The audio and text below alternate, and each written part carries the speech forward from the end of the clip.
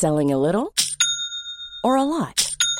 Shopify helps you do your thing however you cha-ching. Shopify is the global commerce platform that helps you sell at every stage of your business. From the launch your online shop stage to the first real-life store stage, all the way to the did we just hit a million orders stage. Shopify is there to help you grow. Shopify helps you turn browsers into buyers with the internet's best converting checkout. 36% better on average compared to other leading commerce platforms. Because businesses that grow, grow with Shopify. Get a $1 per month trial period at shopify.com/work. Shopify.com/work. Hey, it's Danny Pellegrino from Everything Iconic. Ready to upgrade your style game without blowing your budget? Check out Quince. They've got all the good stuff, shirts and polos, activewear, and fine leather goods, all at 50 to 80% less than other high-end brands. And the best part? They're all about safe, ethical, and responsible manufacturing.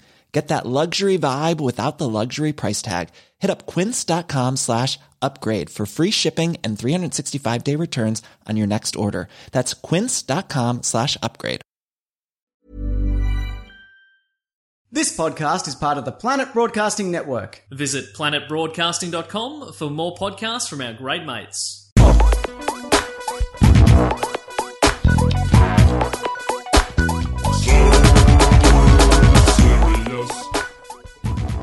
Happy birthday. Wait, what? You don't get, like, no one sings you like birthday if it's your 100th episode. No. There's no, like, known song. Is there a song about 100? There was, like, an old Busta Rhymes song that was like, built around the sample, just 100, 100, 100, 100. We should play that, definitely. Okay, I'll make that the initial Nice. song. Okay, great. Oh, Good. good choice. Hey, everybody. Welcome to Serious Issues, a weekly comic book podcast that's been going for 100 episodes now. Whoa. That's 40 years of podcasting. And your hosts for that entire run have been me, Andrew Levins. And me, Siobhan Coombs, except for a couple of times when I wasn't there. Nah, and you then were other here. people Those filled ones don't count. They True. do. They do, or else we wouldn't. We did, like, or we'd be in some weird, like, Marvel renumbering situation Yeah, where we're like, God. no, well, what you do is you take the 4 episodes of Hey Fam that Siobhan was a guest on, and then she was a guest on that Batman podcast, and ignore all the other podcasts that Levins has done, except one specific one where he brought up comics. Yeah. Then it's 100. That's Comics. how we've worked this out. Comics. This is what that is what this podcast is about. Mm-hmm. Every week we read all of last week's comics and let you know which were the good ones and the bad ones and our thoughts on all of them. Normally we kick things off with a little segment called First Things First, in which we review all of the number ones that came out last week. And because it's our 100th episode, I thought I would do something pretty crazy to celebrate. Whoa. I thought, and Siobhan and I discussed this. I thought we would review 100 number ones this episode. How good does that sound, everyone? So that's what we've got, right? 100 number absolutely. ones. Yeah, cool. Yeah, I did it. Did you also do it? I read 100 number ones. Yeah, Yeah, same. Yeah, cool. Let's Hey, start talking about them. Shakespeare, you forgot that you're meant to be the person that got confused. What? So the whole thing, maybe I should have explained this better. Yeah, okay, sorry. Oh, no, I only read one issue 100. All right, I'm going to commit to this bit. Yeah, cool. Oh, okay, well, I guess we can review one issue 100 instead of 100 number ones. I read issue 100 of Tarot, which is a real comic that came out recently, but we were actually sold out of it. I thought we were going to pretend now that you were going to review the Ultimates issue 100. Yeah, I just figured if we were pretending, I'd pretend that I read Tarot 100. What did they teach you at Shakespeare School? Improv, yes and, come on. They taught you No, yes they didn't. and No, at no. Shakespeare School? They didn't teach me that. They did teach me like ye olde dancing. It's a lot of clapping and walking in circles. There's dance in Shakespeare now? Yeah, absolutely. Okay, great. There's a thing at the end of Now. all Shakespeare plays where everyone comes on and does a dance afterwards. I can't remember what it's called, but that's a real thing. That like even at the end of the really depressing plays, everyone just gets up and comes out and dances at the end. Even the dead characters? Yeah. Great. It's really good. So yeah, we didn't plan anything special. Not even a good bit at the beginning. No, we didn't. I'm sorry. Our acting skills failed us once again. I ruined it. Mostly I was planning. I just kind of sat down and hit record and was like, yeah, Siobhan will get it. I don't get things. But what you do get is all of the number ones that came out last week, and we're going to review them right now in this week's edition of First Things First. DC The winner, again, three weeks in a row now, putting out the most number ones in 1 week. And this week we got 3 number ones from them. And we're going to kick it off with a review of Dark Knights Rising, the Wild Hunt number 1, which is the the second to last chapter in the Dark Knights. What's it called again? The Dark Knights Metal event that Scott Snyder has been writing. He wrote this with Grant Morrison, James Tinian IV, and Joshua Williamson. And you have multiple artists lending their pens, pencils, and inks to this issue. We have Howard Porter, Jorge Jimenez, and Doug Mankey with Jamie Mendoza. And then colors by Hi-Fi, Alejandro Sanchez, and Will Quintana. Oh boy. Ooh, there's a lot of people A involved. lot of people involved in this book. It's a tour de force in terms of art. Some of my favorite kind of DC artists that they've got over there right now exclusively. Yeah, but I don't know if everyone necessarily works together seamlessly. No, definitely not. I don't think... It's a bit of a mishmash. What's especially baffling is that they didn't just assign an artist to a particular arc within this issue. You just have... And they did this with all of the preludes for this event.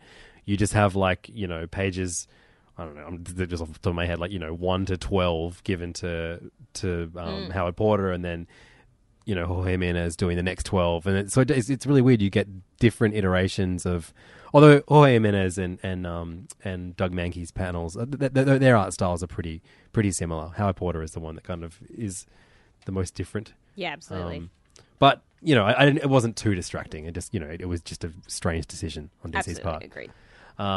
I will have to say this was easily the most fun I've had with this event since those prelude issues. Yep, agreed. It really felt like, what we loved about this metal event when it started was that it was this big kind of celebration of not just the DC universe in general, but also a lot of things that we haven't gotten much of in recent years.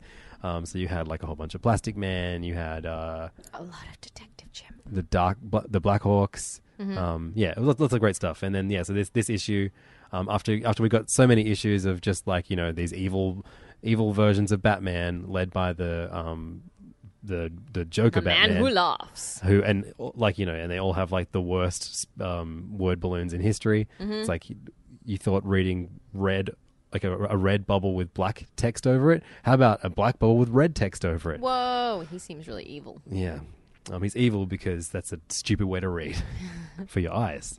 I thought after how dark this series has gotten, this was actually quite fun and light and easy to read. And, having it kind of a bookended by a story involving Detective Chimp and kind of telling the origin story of Detective Chimp. And then it looks like he's going to be the one who's going to help save the day. Thank goodness. With a horde of other ape characters in the DC universe, in one of the somewhere from within the multiverse. I think that you can really Grant Morrison's voice comes across really strongly in this issue. Definitely. I think that's why it's so fun, and Grant Morrison is so great at plumbing the sort of weird depths of the DCU for gold. Yeah, well, you have all the doctors and geniuses banding together to try and solve, fix the problems of the world. Mm-hmm. And last time they all did this was in one of my favorite plots in the 52 event, which Morrison was one of the 4 writers on that event. But we've got the Metal Men, we've got Dr. Morrow, we've got Dr. Sivana, we've got the whole team. Yeah, it's really, really fun. And of course, Detective Chimp too, kind of providing a really nice heart to this book. And then, you also have all of the boring dark Batman showing up at some point. Even what's his name? The Red Hurricane is in this as well. Red Tornado. Red Tornado, whatever, Red Hurricane. I localized him. I thought this was really, really fun and definitely kind of made me annoyed that the whole event wasn't like this. Yeah, totally. Because it feels like, Snyder definitely has it in him to write an entire event like this, but because of his pairing with what's his name? Regular artist. Who's been Capullo? Yeah, Greg Capullo. Capullo is just you naturally write darker stories for him to do his his very metal kind of stuff. Well, I mean, I suppose it is called metal. What do we expect? And they're just a bunch of old dudes who still think that metal is cool. Don't kill me, Jim. Yeah, but I enjoyed this. This is definitely the highlight of the entire event for me so far. Agreed. And I think there's one issue left, so I doubt that will be as good as this. Yeah. in a way, it's almost a tease that they give us this beforehand to show us how good the event could have been this whole time. Very rude of them. So that's Dark Knights Rising: The Wild Hunt. Definitely don't pick it up if you haven't been reading the entire event. Yeah. The Detective Chimp stuff is kind of cool, but Yeah, I guess you'll if then you get want- immediately lost. But if you're a regular Grant Morrison writer, you won't be too unfamiliar with that feeling. Yeah, totally. If you just want like a basic origin story for Detective Chimp, read Wikipedia. So another event that is going on over in DC at the moment is the crossover with the Young Animal line, which is called Milk Wars. And this week we got Shade the Changing Girl and Wonder Woman coming together, written by Shade the Changing Girl regular writer Cecil Castellucci. This is one of our favourite series of last year. And we have art in this issue by Mirka Andolfo and Marissa Louise. And yeah, in all of these books, there is this weird milk in that's turned the kind of beloved DC heroes into kind of weird cultish versions of themselves that are kind of slaves to the milk. And this, because Shade the Changing Girl kind of dealt with femininity and like what it's like to be a young girl, and we know that Shade the Changing Girl is going to become Shade the Changing Woman when it returns after this event. This took the breast milk route. You'd hope so. Yeah. And was all about the expectations that are put on women but also it's so Wonder Woman is like this is like the milk provider. So you get some of the most scantily clad images of Wonder Woman I've ever seen, but Yeah, it's not I know. sexualized in any way. Well- Look, I guess so. It is, but I mean, She's bathing in a like huge bath of milk. I would say it's fairly sexualized, but in a sort of like Madonna kind of way. yeah. I was into it. Yeah, this was like really, really trippy and weird, but very, very in line with what Shade the Changing Girl was like. So Absolutely. And we see Shade split into multiple parts, each representing a different emotion. yeah. And she has to sort of keep Wonder Wife's emotions, that's right, not Wonder Woman, Wonder Wife. Wonder Wife's emotions stable and keep her happy and good. But the happy Shade does not feel so happy in her current situation. And it was like, this was really gorgeous and well told and like a nice little one shot, and I loved it. Yeah, Mirka Andolfo is not an artist that I recognize from anywhere, but I thought No. they were a great fit for the Shade style. Absolutely agreed. But more than anything, this book just made me want Shade the Changing Girl or Shade the Changing Woman back ASAP, please. Yeah. Yes, please. Yeah, but I think I liked the Mother Panic Batman crossover a bit more than this one, but I still thought this was awesome. Yeah. For me, I think it goes Mother Panic, Shade the Changing Girl, Doom Patrol. But Doom Patrol was pretty goddamn low. So yeah, good. The Milk Wars definitely has picked up since that first weird Justice League Doom Patrol crossover. Yeah, absolutely. So Siobhan, first DC gave us Dark Knights Rising: The Wild Hunt. Then they gave us Milk Wars, Shade the Changing Girl, and Wonder Woman. And now prepare for the brand new line of DC heroes, the new age of heroes. They've given us Damage. They've given us Whoa. Silencer. And All now, those big names. this week they gave us Sideways. This is The sequel to the Paul Giamatti and Thomas Hayden Church movie in which they go across California drinking wine and cheating on their That wives. sounds nice. Is it the movie? No, I haven't seen It's a that good movie. Oh, yeah. Pretty good movie. I read a weird DC comic about that drawn by Kenneth Rocafort. Sorry, I just remembered that when the casting for Ant-Man came out, Yeah. my partner Nate thought that when I said Paul Rudd, he thought I meant Paul Giamatti. So he was like, "That's really weird casting, but I like it. I think that's really good." Who we all know and remember and love as the Rhino in that second Yes. abominable Amazing Spider-Man Of movie. course, so good. So weird. You know what's one of the silliest things about all these the new age of DC heroes is that these are all spin-offs from Dark Knight's Metal, a event which still has not finished. Yeah, and so this one, it really, really felt like we weren't meant to be reading this. Like, this is like not only has DC kind of, stolen ideas from Marvel to create these characters, they've also stolen their publishing fuck-ups because putting the follow-up comics to an event out before the event finishes, that's an entirely Marvel thing to do. It's a classic Marvel. And they've been doing to it do. for years. So DC's really taking a page out of their book for this one. This was like a Spider-Man riff. Yeah. So much so that he is even he lives in New York. He lives in not Queens. So yeah, he's definitely in. Looks like Manhattan. This was they're putting the artist first on all these books, which is fine. I think that's a cool move. Yeah, especially when the writer is Dan DiDio. Yeah. To be honest, I was like, "Ooh, Kenneth Rocafort." Wait a second. Yeah. So Kenneth Rocafort, does the art on this, and we last saw him again over at Marvel. On Ultimates. Yeah, Ultimates, and he's sorely missed.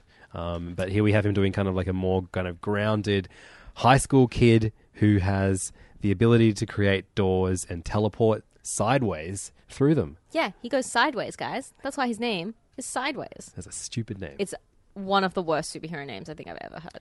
So yeah, this was written by Dan DiDio, but then the dialogue was by Justin Jordan with Dan DiDio. Okay, that's better. I was quite surprised at how okay the dialogue was for a teen boy. Well, so considering it was Dan DiDio. The art is cool. The dialogue is pretty good. Yeah. The story sucks, and the concept is dumb. The story is a bit tragic. It's like he's a teen boy who has some powers, and now he's like, I'm gonna live blog it. I'm gonna live video stream it. What do kids do? I don't know. I'm gonna Snapchat my superheroics. So a lot of the book is him kind of telling his followers what he's doing as he's doing it, and of course that means that he fucks up a lot. And then towards the end, he starts hearing a voice telling him to accept the crisis ultimatum. Your infractions must cease. And the end of the comic brings him face to face with an enormous demon straight out of Apocalypse, it looks like, but maybe not. Some big troll guy or something. He tells him that his sentence is death. So I liked this much more than I thought I was going to. I guess after Silencer surprised the heck out of me. I was kind of this is one that I was like, I love Kenneth Rocafort, so I was like, I actually went into this with some form of expectations, until that happened, I was like, this is a pointless book. Yeah. And then I don't know. I guess I'll stick around to see if this has him leaving New York to go to this weird Trolls dimension. I'll stick around. Yeah. But if he spends one more second in New York. That is it. I'm tearing up every copy I see. But the nice, big, beautiful splash page of New York by Kenneth Rocafort. That's lovely. It's incredible. But I don't know if I'm I don't believe in New York in the DC universe. Totally. Where does that fit? But I know that they do, it does exist, as does California and the DC universe just kind of crams these fictional cities in amongst all the pre-existing cities. Yeah. But I just in my head I'm like, whenever they mention New York in the DC universe, I'm like, but you have... Just say Metropolis. Yeah, exactly. Make it Metropolis. Who cares? Well, I always think Gotham is New York and Metropolis is Chicago. But sometimes maybe I think always it's the assumed opposite. it was the other way around. Yeah. I mean, it's open to interpretation. But also Chicago and New York exist in the DC universe, so... Yeah. Neither. So Sideways. I'm going to stick with it to see if anything happens of value. Which means I was going to stick with Silencer too. So they're two out of three. I'm definitely you're not going to keep reading Damage? Well, I wasn't. I was like, I can't wait to never see this guy's face again. And he showed up in an issue of a comic I read. Oh, really? And it was, So I'm more on that later. Boo. Over to Marvel now. We got one number one from them. Very, very, very, small numbers. Yeah. I think you would have enjoyed this. This is my continued no Star Wars comics. So Star Wars this week, we got the first issue of the adaptation of the Thrawn novel, which is a novel, a beloved kind of what do they call it? Extended universe, whatever it is, EU extended universe novel that was written quite a few years ago by Timothy Zahn, and it is one of the few things from the EU that was not destroyed. This is kind of being kept... I'm not sure if the entirety has been kept in continuity, but they acknowledge it as a thing that happened in the current iteration of Star Wars movies and media that they didn't destroy when Disney bought Lucasfilm. Okay. So this adaptation has been written by Jody Hauser with art by Luke Ross, who I believe did an adaptation of one of the movies. Maybe Rogue One or something like that. And I remember being like, oh, this is fine, but I'll just watch the movie if I want to revisit this story again. Yeah. I've never actually read Thrawn before. I know it's beloved, and he is such a striking character design, which I'm not sure if this comes straight out of the Timothy Zahn's descriptions of him in his novel, but Luke Ross's art in this book, is really, really great. There's no bullshit photo referencing that we've been getting from a lot of other Star Wars books lately. Just excellent cartooning, and Hauser's dialogue a breaking up of Zahn's dialogue is really, really well done. This Thrawn is basically a new race that the Empire has never encountered before. He allows himself to be captured in order to kind of befriend them and learn more about them and their world, and in return he will tell them about his. And so we see him kind of being given quite a high up ranking within the Empire, much to the resentment of his other fellow soldiers, and a kind of a mystery starts to unfold. It was really, really great. This is the kind of Star Wars comic I want that doesn't have, Luke and Han or BB-8 in it. It's just, it's set in the same universe and feels like it feels like they're expanding the universe, which is exactly what the extended universe novels and books did all those years ago. More of this, please. This is really, really cool. Please allow Jodie Hauser after this to just do whatever the fuck she wants in the Star Wars universe, that she gets to stay on comics. Yeah, cool. I really wish that they would do, like, if they brought back, Knights of the Old Republic or something like that. They're teasing it. I mean, we know that Rian Johnson, who did Last Jedi, is doing new movies, and then the guys who were doing Game of Thrones just got announced as doing their own trilogy as well. It's too many Star Wars movies, guys. Too many Star Wars movies directed by men, too. Yeah. Written by men. Too many men. People are there's a good UK garage song called "Too Many Men." Oh yeah. We need some more girls in here. We need some more girls in here. Too many man. Too many man. Too many man. Too many man. Good song. That's great. That's you. Happy 100 episodes, everybody. I want that to play every time I enter a room. Every episode. That's the new Goodbye Manny Fresh. We've got a new theme song, and it's just at the start of every episode. I'm just like, well, I'll let myself out, and Siobhan hosted the episode by herself. Yay! But yeah, people are saying that the Game of Thrones dudes might be doing Knights of the Old Republic, but they kind of say that about anything whenever it isn't attached to anything official. It'll happen. People adore those games. Yeah. And the books as well. So over to Image now. We got 2 number ones from Image. And oh my god, you actually read it. Yeah, I did read it. Despite my real loathing of the whole series. So, well, I mean, there are definitely instances where you can look at a book and be like, I'm not going to enjoy this. And when we're not the host of this podcast, I wouldn't. Because, absolutely. Even though there is like we're going to talk about Kick-Ass, issue 1, Mark Millar. I don't know why I say Millar. It's just I always say Millar because it's got an A, but I don't know if that's correct. But I hope I'm pronouncing his name wrong. John Romita Jr. on art. It's the original team. John Romita Jr. on pencils with Peter Steigerwald on digital inks and colors, and letters by John Workman. So this is a reboot, I guess, of the universe. We got the first 2 volumes of Kick-Ass were turned into movies, and then I guess Kick-Ass dies in the third volume. I've never read that part. Me neither, and I never will. But now we have this reimagining of Kick-Ass, which is really, really similar to the Silencer book that John Romita Jr. just did the art for DC.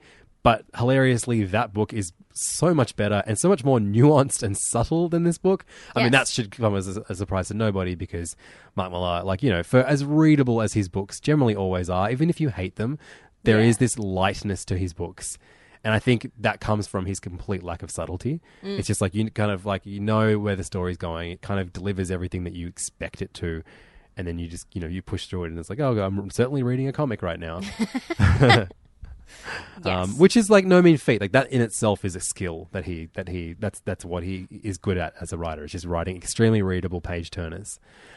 They also are extremely heavy-handed, and crass in terms of this universe. So the new Kick-Ass is now a returning Marine who has killed many terrorists in the Middle East. She has killed a lot of people. So the opening 8 pages are just her just killing terrorists. Men in turbans chasing her with swords. And in Afghanistan. And then she returns home and finds out that her husband has left her to go achieve his musical dreams that she's been supporting as a soldier from across the way. And she, starts to crave killing. And decides to do something good for her community and take out drug dealers. Yeah. Yeah, this was like, this was especially hard for me to read and enjoy because it came out the same week that we got the finale of Robert Kirkman's Invincible, which I'll talk about when we talk about Image Comics later. But like, you know, if you've followed any of that series, you know what a beautiful love letter to superheroes and comics that is. Yeah. It doesn't try and reinvent it. It just, you know, it modernizes certain, you know, tropes that we expect from, you know, the big two's beloved characters, and builds its own world. The finale is just fantastic, and I can't wait to talk about it in depth later on in the episode. But this was just it felt like the fucking opposite of it. It was just like Millar doing this like shitty, fake grounded, you know, weird messaging, and then also like, oh, I'm so cool for like making Kick-Ass a black woman now. Yeah, totally. Like, it doesn't feel like it was written like she may as well just be a guy. Absolutely. And it's just like I find it really hard to put my finger on exactly what I don't like about Mark Millar, but I'll give it a red hot go. But it's just like there's this really shitty tone to everything that he writes, and I can't really explain what it is specifically that I don't like. It's just his fucking shitty tone. Well, he's like, this character is a badass, and to show you how much of a badass they are, I'm going to make every character that they take down absolutely despicable and have them say the most shitty things and do the worst things, so you feel like hell yeah when she, like, you know, punches their eye out. Them. Yeah. And he does it with a lot of his books, and I never think hell yeah. I never think hell yeah. I always think, oh. But look, if I'm going to compliment anything in this book, it's that, again, just like he did on The Silencer, I think this is John Romita Jr. doing some of the better work that I've seen him do in recent years. Absolutely. This is John Romita Jr. giving a fuck for once, and it looks great. Yeah. Good. Even if I hate the rest of the content yeah, and will not totally. be reading it. So yeah, we don't want to subject you to us complaining about this book every issue it comes out. Part of me, some dark part of me, just because I can, might just keep reading it. Yeah. I don't know why. It is so readable. You can smash through this in 2 minutes. I don't know what that is about. It's 2 minutes that I hate reading, but it's only 2 minutes, so why wouldn't I just read it? Yeah, totally. That's Millar's appeal to me. I don't know why. I am going to not waste my life. I'm going to try and not waste my life too. Nice. Image also put out another book written by Justin Jordan, who we heard from earlier in the episode. This is called Death of Love, story by Justin Jordan with art by Donnell DeLay, and colors by Omar Estevez and Philippe Sobrero, who we last saw. Philippe Sobrero, I swear he did the Ghost Rider stuff. No, you know what? He's Justin Jordan and Trad Moore's regular colorist. That's cool. But yeah, so Justin Jordan has my, like, you know, I'll always give a shot to what he does because of he gave us the wonderful creation of Luther Strode. Yep. And even though it was Trad Moore's art that I fell in love with that book, I thought his writing on that was very strong too. This is a book about like a guy who believes the friend zone is a thing. Yeah. Like someone who's just hopeless at love. Yep, a classic nice guy. Exactly, and thinks that the world, you know, that girls owe him because he's nice to them, and can't work out why he is having bad luck in the bedroom department. So he goes to a sweet like the game, a red workshop. Pill. He literally takes a red pill in this. Yep. And basically to try and learn how to tune women, and after that proves unsuccessful too, he is visited by a mysterious man who, tells him to take a red pill. And after he and his friends get drunk enough to take the red pills, they start seeing cupids floating above. Little cute cherubim. Yeah, like cupids flying above people and shooting their arrows into people. I guess, and they're the ones who control love in this world. Who knows? I suppose. But it looks like it's going to be like a loopy action comic. But the main character kind of is a shithead. Yeah. And Justin Jordan fully acknowledges that in an essay that he writes at the end of this comic called So He's an Asshole. Yeah. So this is interesting enough for me to give another issue to. I don't know if it's necessarily my thing, because I already acknowledge that those people suck and that those ideas are shit. Yes, this is not a journey that I need to go through personally. But, you know, and this, it still takes a comedic kind of look at it. It's still like part of you wants to like the character, I guess, just because of the sympathetic way he's been written. Yeah. Yeah, I don't know. It may not be for me. I'll give it another issue to see. I think it's very cute that in the back there's a guy who calls himself Dr. Nerdlove, and he's going to be doing little like dating advice, little romance advice stuff in the back. I think that's cute. Yeah, I think that's this great. Is like it's pretty cute. To be honest, the cartooning doesn't especially appeal to me, and there's something a bit wacky with the colors that I don't love.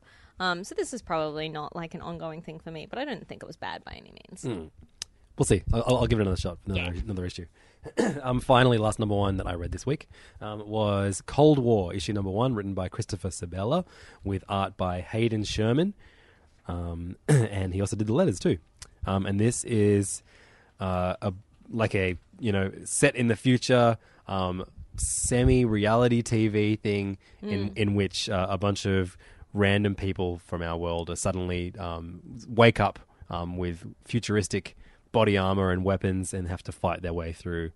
Fight in a war they don't even know started. Remind me of like Altered Carbon, that Netflix show. I haven't watched any of that yet. I watched the first episode and I did not like it. Right. But it's the same sort of vibe. Like they've been in stasis and then they've been woken up to help fight in this war, and we don't know who the bad guys are. And we have like the ultimate war guy who's our sort of protagonist, who's like, yes. Finally, more wars. Yeah, totally. And he something funny happens to him. So yeah, this really, really feels like a long lost Frank Miller comic. Oh yeah. In terms of art and also kind of subject matter and writing, and I mean that as a compliment. Yeah, absolutely. This is like a good Frank Miller vibe. Definitely. I really enjoyed the art on this. Art was excellent. Really, really I felt great. like by the time I got to this issue, I was like, I'm so tired of comics. But I actually really enjoyed this issue. Yeah, it was good. Yeah, I mean, look, if the idea of a kind of Frank Miller at his peak of creativity throwback from an art point and a story point appeals to you, definitely give this one a shot. I thought this was really, really good, and I've not really enjoyed much else that Christopher Sabella has written in the past. Yeah. And this was I really, really liked the writing in this too. It took a lot of kind of unexpected turns, but it also was kind of like a fun, kind of cloudy. You're not really sure what's happening, just like the characters in this book as a reader. Yep, good fun. I enjoyed that a lot. Fun book. So that is Cold War, the last number one that we reviewed this week. And now we play a game for... Actually, no, it hasn't. We've not even played this game 100 times because we only invented it 30 episodes in or so. The game I'm talking about, though. Everyone's favourite. It's called Roll the Dice for Marvel, Image, or DC. And in this game, I roll a dice, and that decides whether we talk about Marvel, Image, or DC comics first. If I roll a 1 to 2, we talk about Marvel first. 3 to 4 is Image, and 5 to 6 is DC. We're going to roll it, and we get a 2, so Marvel first. And then 3, Image, and then finally DC. Cool. Usually, I would say that I read the most Marvel books each week just because they put out the most. I think this week I actually read the most Image books. I think so. Same. Although it Whatever. still looks like you read more Marvel books than me. I did. I definitely did. Doctor Strange is the first Marvel book I would like to talk about.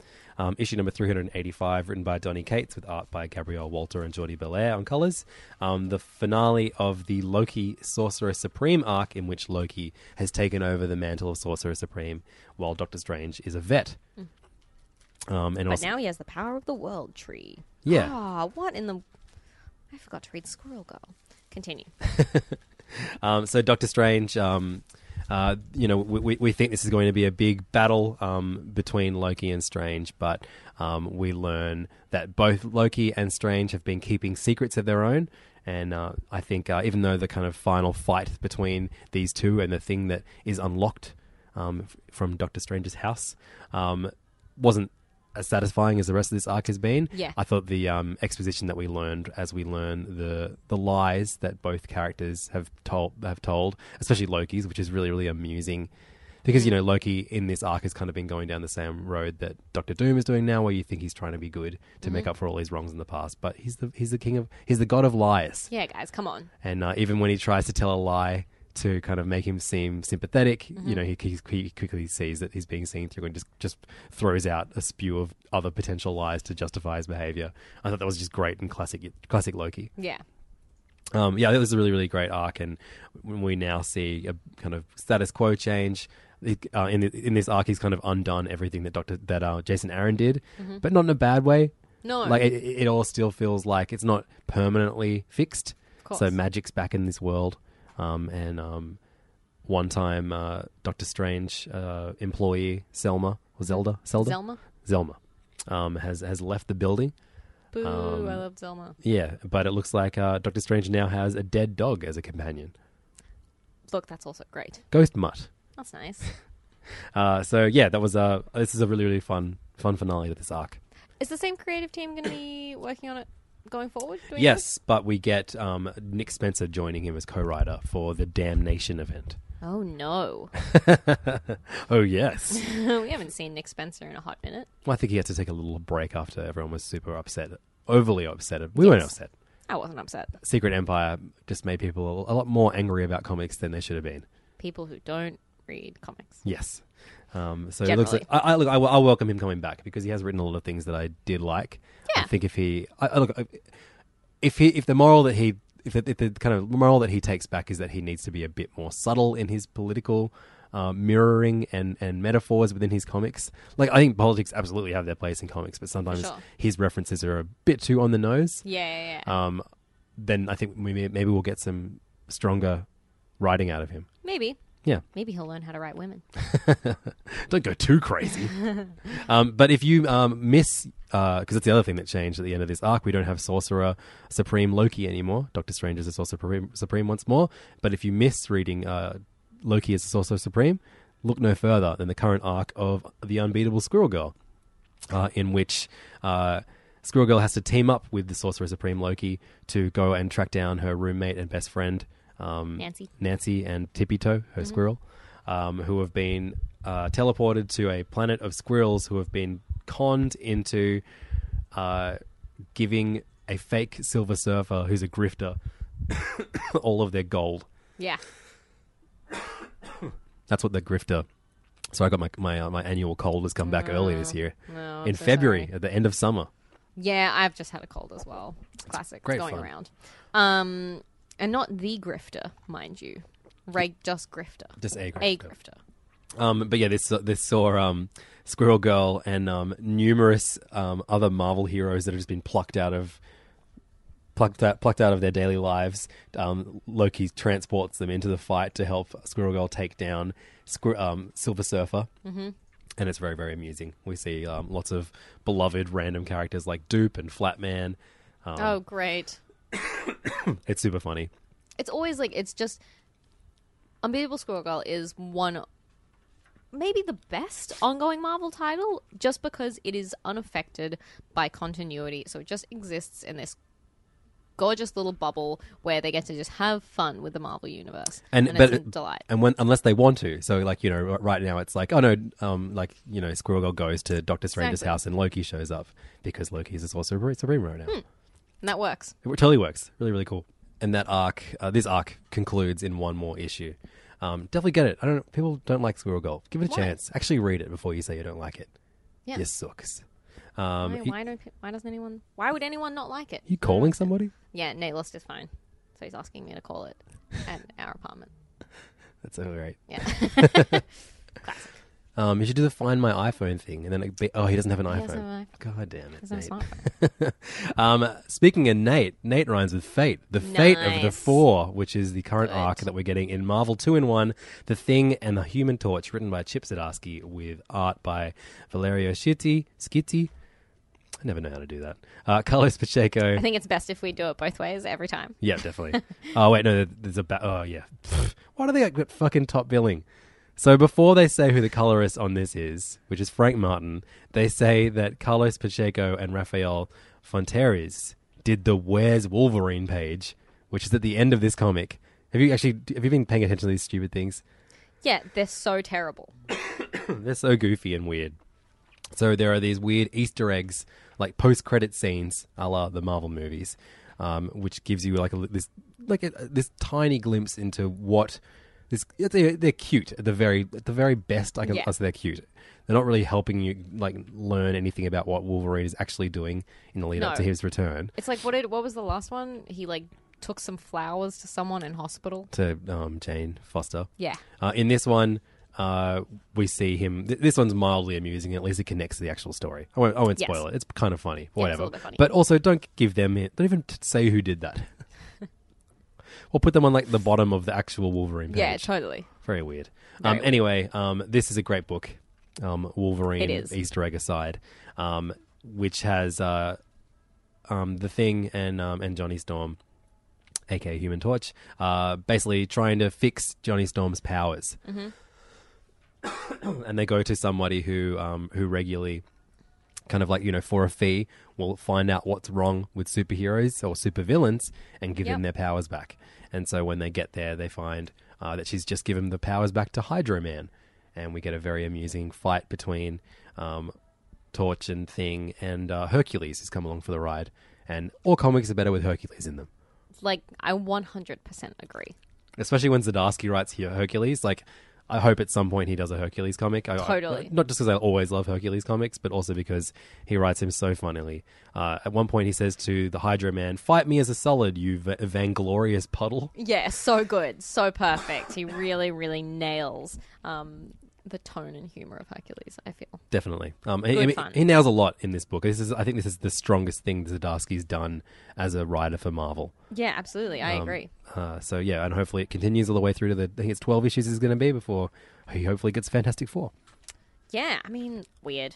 That's a weird idea. Him on Fantastic Four or Yeah. them coming back? Yeah. I don't know. I think after seeing how well he writes Johnny and Ben, I think he'll do the rest of the I wonder how he writes the kids. Yeah, I Like think it would Bratty, be- that'll be good. Yeah, Bratty kids I'm super on board with, but I just think it would feed too much into his like schmaltzy side in a way that is not my favorite. Sure. Whereas you need the cold black heart of Jonathan Hickman to do the Exactly. family stuff well. That is 100% what I need. More on Hickman later. Captain America this week, issue number 698, written by Mark Waid with art by Chris Samney and Matthew Wilson, took us to basically a newly thawed out Captain America. He got frozen at the end of the last issue, wakes up out of time once again. To a dystopian future. And there is a great moment where he, just assumes this is hundreds of years past the year that he was frozen in, but learns that it's 7 years into the future. Yeah. A heavy view of our future. And this is like, what's really funny about this is that, like, everyone's like, hell yeah, Mark Waid's doing the Captain America stories we deserve. This issue is almost like a combination of Secret Empire and the Rick Remender Captain America Dimension Z It really arc. is. It really is. You This know, is definitely my favorite of the arc of the story so far. I love the think. Craven issue the most, but Oh yeah, the Craven issue was great. Actually, I take mostly that just to fully see back. Samney draw Craven. Yes, please. With those pecs. Yes, please. But this was like I thought this was a fun issue. I just find the whole like America, land of the free. We have to take back America because of what America stands for. And I know that he's called Captain America, and I understand all that, but it just doesn't appeal to me. At all. But it's such a part of comics in general. I know. Comics are made by Americans for Americans, Siobhan. True. All They're of not them. for me, except for all the ones about Captain Boomerang. They're the only ones for me. Imagine if we just became an exclusively Captain Boomerang podcast. It would be such a short podcast. But yeah, like I did quite like this. Yeah, me too. I mean, like Mark Waid wrote the great Man Out of Time run. Mm-hmm. It's like a 5-issue great Captain America story for like 15 years ago. Yeah. Probably even older than that. And it's kind of cool seeing him kind of write a new version of that, except set in a dystopian future. Who knows how long this arc is going to last for? Probably, I reckon. Like that was everyone's problem with Rick Remender's one wasn't that it was like so out there and crazy. It was that it lasted for like 24 issues or something Yeah. like that. Whereas I think a tight, 2 issues. yeah, exactly, could be really great. I would like for them to explain why there is a man who is just a dog. Yeah, I mean, Who's just I'm in the good. background of it all. Look. I want more Dog Guy. That's for Yes, sure. exactly. That's what I want. I just want more of Dog Guy. Don't explain it. Just have him in it. Just Sammy make him draws a great Make him a main Dog Guy. character Yes. in general. Absolutely. Yes. He can take on the mantle. Give him the Dog shield. Guy for Captain America. Did you read Despicable Deadpool number 294 this week? I did. It was pretty boring. Yeah, this has been on a good run lately, and this was a weird issue. I think this was just like a tying up of a loose end issue. That's how it felt to me. Yeah, definitely. With this like boring madcap guy. He seems boring. I don't know who he is. He seems boring and just like an annoying thing that I would expect to read in a Deadpool comic that Yes. wasn't written by Jerry Duggan. But Yes. Jerry Duggan is the writer on this one. Scott Koblish on art, Ruth Redmond on colors, and a fanciful, wacky guy that has tried to ruin Deadpool's life many, many times before. He has a showdown with Deadpool, and Deadpool tricks him into, basically Being collected. something worse than dying. And then Madcap's like, I'm Lovely, thank you. I'm actually the winner Yeah. because you've made your life worse than I ever could. So you still get the like crushing sadness that Duggan's brought to this run, but you have to endure 20 pages of whimsy before you get there. God, I hate fucking whimsy. So yeah, I mean, look, the next issue looks like it's gonna be real sad next. So Yeah. I'll still be reading this run. But I'm excited to see anything to do with Evan or Kid Apocalypse. Kid Apocalypse, who is a brilliant character who we haven't seen in a little while. So even if he's showing up just to be killed by Deadpool, I'm into it. Another Rick Remender creation. Yes. I know you are not reading anymore. Just give you a little update I'm of not. Avengers No Surrender, the weekly Avengers arc happening over at Marvel at the moment. We've got part 6 in issue 680 this week, written by Al Ewing, Jim Zub, Mark Waid, with art on this issue by Kim Jacinto and colors by David Curiel. This is one of those boring wait for shit to happen issues. Nice. Like, not only do we get one page at the end of this story of the Hulk still slowly coming back, just one page at a time, you then turn the page and then you get another one page of Where's Wolverine. And how much better would it be if it was like a Where's Wally but Wolverine? he's just somewhere That's in the a comic. better idea. He's just somewhere in the comic. Just one page at the back where you Dressed have to as find Where's Wally. Wolverine. Yes. Where's Wolvie? Yes. That's a better idea. Marvel. Much better Call idea. me. Ulysses Farinas has been doing like Where's Wally tributes for like some big kind of magazine, and he's been putting cool. them on his Instagram. Highly recommend going check them out. They're really awesome. That's really fun. So wait, how is the Hulk coming back? Why is the Hulk coming back? He just is. We From don't where? know. He's in Nevada because Hulk can never die. Okay. Stop trying to kill him, Siobhan. It'll never work. will The Hulk Banner is come back, back? and he's mad as hell. Yeah, my Banner's back too. Okay. So Poor old Banner. Just let him rest. I'll keep you posted. Thanks. But this is a book with Hercules in it that wasn't fun. You've learned your lesson. Damn. Make Hercules fun. Always. Let's go to the drop zone, because in spite of like this is the same thing. Like why I read Mark Millar books, I also will always read Marvel events just because they're super quick and easy to read, and you're just like, oh, cool, I read it. That's Because it. you hate Tick it yourself. off. Also that too, yeah. But there are books that I've been enduring for some time now, and I think it's time to go. Mm-hmm. This one saddens me. I think I'm going to drop Matt Rosenberg's Punisher run. Yeah. I decided this. I flicked through this issue and I just went, you know what? I just fucking don't need the Punisher in like a big war suit. Just I just like don't need doing acts of war Yeah. in Eastern European nations and blah Yeah. blah blah. Written by Matt Rosenberg like- with very good art by Guy Villanova and colors by Lee Ridge. So it's a good creative team. Yeah, totally. But I just think normally I like the Punisher. If I want a bleak Punisher, I want Punisher Max, Yeah. which was grounded. I think him being this superhero now with a War Machine suit, it's not fun. No. I don't know that like Punisher shouldn't necessarily be Punisher, but at least make the world he's in a bit more fun. The whole thing is just really bleak and dark Yeah. without going the full Marvel. What is it called? Max. Yeah. Punisher Max route. You know that Punisher issue where he like steals a jet ski or whatever? Yep. It's like that really famous cover. That's what I want. Sure. That's what I want from Punisher. I don't want this. No one wants this. Steal more jet skis, Frank. Also, wouldn't the Punisher as a former Marine have like some respect for like the process of like engaging other countries in war? Like Yeah. why is he so comfortable to be like, no, as an American citizen, I am very comfortable to just fly into random Eastern European nations. Because maybe they're besmirching the name of a good soldier. That is what Americans do. At one point, he rips a soldier in half. Yeah. I don't need that. That's grisly. It's grisly. I'm also I read issue 2 of Old Man Hawkeye. Me too. It was alright. Yeah, but like I don't need any more of it. Yeah. This is like a kind of prelude to Old Man Logan, the original Mark Millar series. So it's not like there's even anything like the stakes are non-existent because we know Yeah. that Hawkeye's fine at the end of it, and you know that just a bunch of Well, he's peripheral blind at the people end of are it. gonna- So this is we learn that I guess this is how he becomes blind. yeah. Written by Ethan Sachs with art by Marco Cicchetto. Like I said, there's nothing I really dislike. I just can't be bothered reading more of it. Yeah, same. I like the art. But that's about it. Yeah. I also read The Amazing Spider-Man Annual, issue 42, written by Dan Slott, with art by someone whose last name is Smith, Corey Smith, with inks and finishes by Terry Pallett and colors by Brian Reber. Ooh, an all-male team.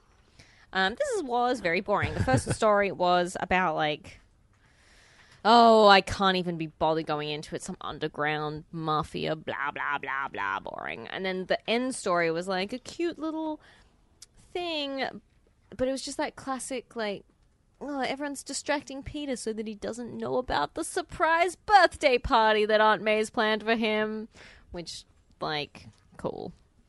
That's fine, I guess. Do something fun, though. Like, have Aunt May be like, surprise, we're going to go steal a jet ski. Yes. That's way better. How it was good- kind of fun. Just 1 week, everyone at Marvel's like, okay, every comic, It's every jet ski superhero, it's jet ski week. Yeah. Every single superhero is stealing a jet ski. Where's Wolverine? Stealing a jet ski. Yeah. Yeah. Jet ski week. Let's make it happen. Call me Marvel. It was kind of fun because it was written by someone who's never written a comic before, a playwright Oh, right. called David Hine, who's written something called Come From Away. I don't know what that is. But he sort of goes really over the top with, like, the Spidey sense and how, like, there are many levels of Spidey sense. Right. It was kind of fun. It was kind of silly. But yeah, again, the surprise party is the new, oh no, we've been trapped in an alternate universe where time travels differently. But that's not the same David Hine that wrote the Bulletproof Coffin. No. Spelled differently. Oh, right. H-E-I-N. Ah, David Hayne. Oh, yeah, there you go, sorry. It's called Spider Sense and Sensibility, which is a good title. Yeah, right, okay. He's a Broadway musical playwright. So it had that vibe. But fine. I think, like, do we know who's going to be taking over on The Amazing Spider-Man? No, we just know that Slot's going to be doing Iron Man now. I'll read Iron Man. Yeah. That'll be cool. Yeah, I'm like, people were thinking that maybe that's what Spencer's going to be doing next. Oh, no.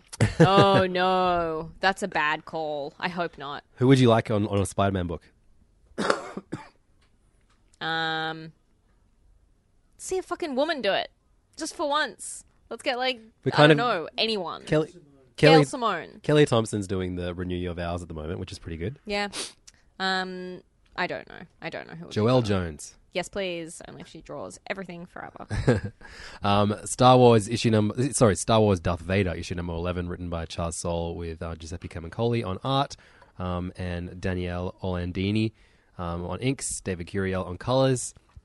Kind of getting a bit bored of Darth Vader just showing up and killing. Like, it's almost like Darth Vader the Punisher. Oh, cool. It's more fun than the He Punisher steals is a at the jet moment. No, he does not steal a jet ski.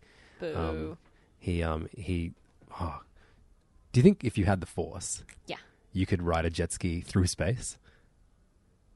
Yes. Okay, great.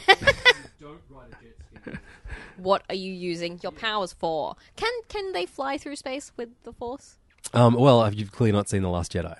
I clearly have not. Correct. Princess Leia flies a jet ski through space. Whatever. I'm still going to read this. I guess it's like, again, it's the just like I hate myself brain Nice. brain fart. Yeah. What is it called? What's not brain food? What's the opposite of brain food? Junk food. Yeah, when you feed your junk instead of your brain. That's what this comic is. Those are our Marvel reviews. Speaking of feeding my junk, are we talking about Image next? Yep. Yeah, let's talk about Twisted Love. Okay, because of romance, you mean? Yeah.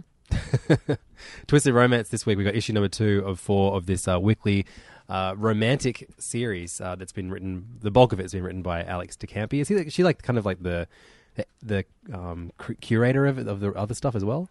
I believe so. I think it's kind of all her thing. And she is writing the main story, and then we get a little prose story in the middle, and then you flip it upside down. There's another story by a different creative team. And this, the main story in this has art by Alejandra Gutierrez. I loved her art. So good. She and so is well matched for this story too. Absolutely. Like, I love this so much. I love this series so much. It's so perfect. I think it's so perfect for me. If this story in particular, which is about someone who works within fashion photography, but she does like all the digital touch ups. Yep. And is largely ignored by the Sexy models and stuff like that. I would totally recommend this if you're a fan of Snot Girl and looking for something that's like Snot Girl. This is Absolutely. the most like Snot Girl thing I've ever read. Yep, absolutely.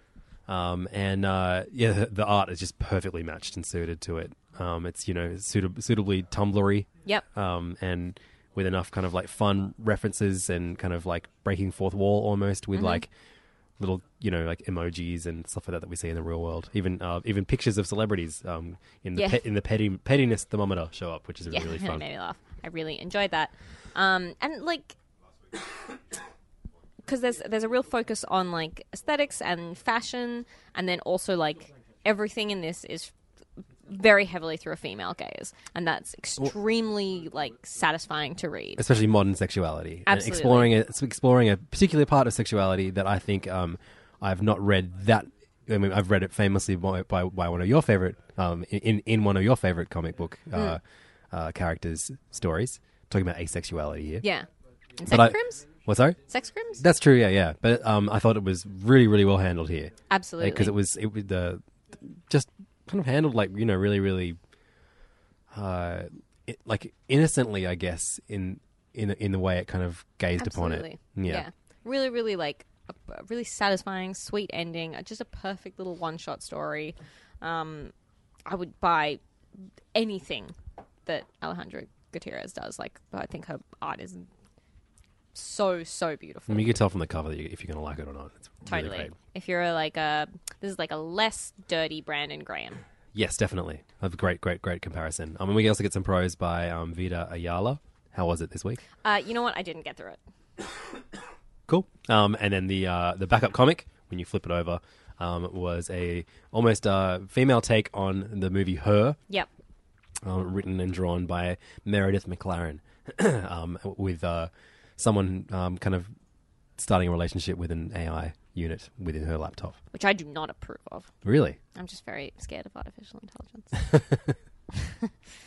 But yeah, I just can't recommend this book more highly. Both issues of it have just been like beyond what I could have hoped for, and I'm so excited for the next 2 issues, and I will be sad when it's over. It's really cool, and it will be a great collection too when it's all together. Yeah, absolutely. Can you pass me that Spider-Man issue you were reviewing as well? To. So I don't forget to put it up in the show notes that take me a whole hour to type up. So next on the image, I want to talk about a comic that I mentioned at the start of the episode, and it is issue number 144 of Invincible, the best double-sized final issue of all time. Nice. Is how they proudly announce it. Yeah. But when DC do it, I don't like it. When Robert Kirkman does it, I'm like, you earned this. Yeah. You're allowed to do this. He is extremely cocky, though. It's funny. Look, what he's done in comics is pretty, like, impressive. Yeah. So this is like, Walking Dead obviously gets all the accolades and the attention. When you think Robert Kirkman, that's where your mind immediately goes. Mm-hmm. But this series, Invincible, which was started around the same time as Walking Dead, at Image, originally with Cory Walker on art, which is kind of Robert Kirkman just telling a superhero story in which someone, Mark Grayson, who is lovingly named after Nightwing, finds out he has superpowers when he's in high school. It's a classic setup for so many superhero stories. But over the course of 144 issues, he built up not just a superhero world, but a superhero universe. Mm-hmm. And, this became renowned for its like crazy intergalactic gory space fights. Ready to pop the question? The jewelers at BlueNile.com have got sparkle down to a science with beautiful lab-grown diamonds worthy of your most brilliant moments. Their lab-grown diamonds are independently graded and guaranteed identical to natural diamonds, and they're ready to ship to your door. Go to BlueNile.com and use promo code LISTEN to get $50 off your purchase of $500 or more. That's code LISTEN at BlueNile.com for $50 off. BlueNile.com, code LISTEN. I'm Sandra, and I'm just the professional your small business was looking for. But you didn't hire me because you didn't use LinkedIn Jobs. LinkedIn has professionals you can't find anywhere else, including those who aren't actively looking for a new job, but might be open to the perfect role, like me. In a given month, over 70% of LinkedIn users don't visit other leading job sites. So if you're not looking on LinkedIn, you'll miss out on great candidates like Sandra. Start hiring professionals like a professional. Post your free job on linkedin.com/achieve today. Planning for your next trip? Elevate your travel style with Quince. Quince has all the jet-setting essentials you'll want for your next getaway, like European linen, premium luggage options, buttery soft Italian leather bags, and so much more. And is all priced at 50 to 80% less than similar brands. Plus, Quince only works with factories that use safe and ethical manufacturing practices. Pack your bags with high-quality essentials you'll be wearing for vacations to come with Quince. Go to quince.com/pack for free shipping and 365-day returns. We're drawn by a new artist, Ryan Otley. And this finale, this final issue, you had the art shared by both Ryan Otley and original artist Corey Walker. Oh, that's lovely. And you had Mike Morales on Ryan Otley's inks and Nathan Fairbairn doing colours for the entire thing. Russ Wooten on letters. Like, it's a absolutely gorgeous book. And what this does in this issue, I'm not going to spoil any of it because so much crazy shit has happened to Mark Grayson over the course of his career as the superhero Invincible. But this issue, just instead of like doing like kind of a goodbye to all the characters as they exist at this point in time that we're ending, it jumps forward in time and shows how Mark Grayson succeeds in a way that his ancestors were never able to. And we catch up with all these different characters, all these adversaries, all of his family through different parts of their lives. And it's just such a brilliant comic, just a brilliantly done comic. And something you'd only ever see in a comic as well. Like if you saw this in a television show where you only got like 30 seconds glimpsing into these people's lives and then jumping to somewhere else, it would be unsatisfying. But here it's just, you get just enough of each of these stories that you've read over the past 144 issues. It feels really, really satisfying. And this, like, it's the polar opposite of that Kick-Ass reboot. It's just like, it's a love story to superheroes and also just him.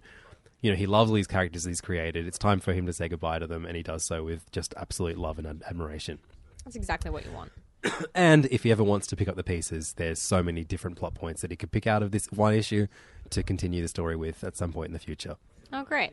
Yeah, it's Invincible is definitely, some refer to it as Kirkman's, real masterpiece.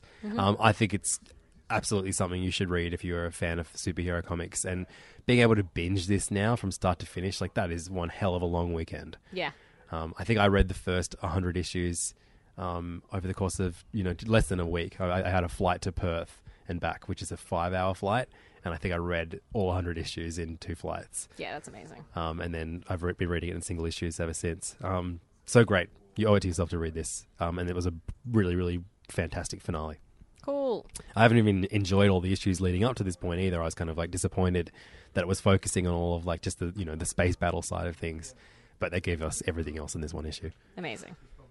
Well, I'm glad it was a real satisfying end. Yeah, super good. Highly recommended to everybody. Cool. So next we should talk about a book that we always love, and Siobhan's going to do the bulk of the talking in this one because I want to cough myself to death in the corner over here. Excellent. So Kill or Be Killed, issue 16 by Brubaker, Phillips, and Brightweiser. This book just continues to be shocking and surprising. And Like you never know what's going to happen next in terms of like on the next page, and then you get to the end of it, and it's like they throw you the craziest cliffhanger and curveball that you're like, how are they going to deal with this in the next issue? Yeah, like effectively, like there have been things that have happened that you think, oh, the series is over now. Yeah, Like, we've got one more issue now, and that's that. But no, it's they always take it on crazy twists and turns, and the writing is so strong. Absolutely. The final page, I'm so confused by that. I don't understand.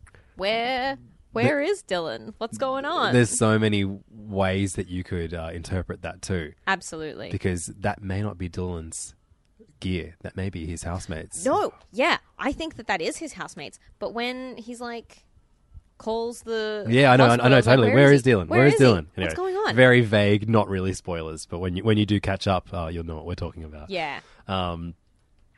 Man, it's so good. It's so good, guys. Masterful comic. It really is. It's like it is so beautiful. The colors are so gorgeous. Sean Phillips' work is like completely brilliant. Like I know, I feel like it's so rare for there to be this many different like faces that an artist can draw. We get used to sort of like the Betty and Veronica thing of like they're the same face, but we tell them apart by their hair. But like Dylan has like a face which has developed as he, you know, gets put on more medication, looks more tired and more haggard and all that stuff. It's so clever and sophisticated and layered, and I love it. And his battle with the demon, which may or may not exist. Yeah, absolutely. And always the back matter is brilliant. I keep a little list in my phone of all the movies that they talk about because I just want to see them all. Yeah, so great. I definitely want to see Shock Corridor. Awesome. Great issue. So good. Great issue. This week we got the final issue of Lazarus X+66, which is in a fill-in series by Greg Rucka and Eric Troutman that Greg Rucka put together to kind of allow his regular Lazarus artist, Michael Lark, to kind of catch up on all the work. You know, drawing a comic takes some time. It takes time, guys. And you got to have a break every now and then. So we gave Michael Lark a break to catch up.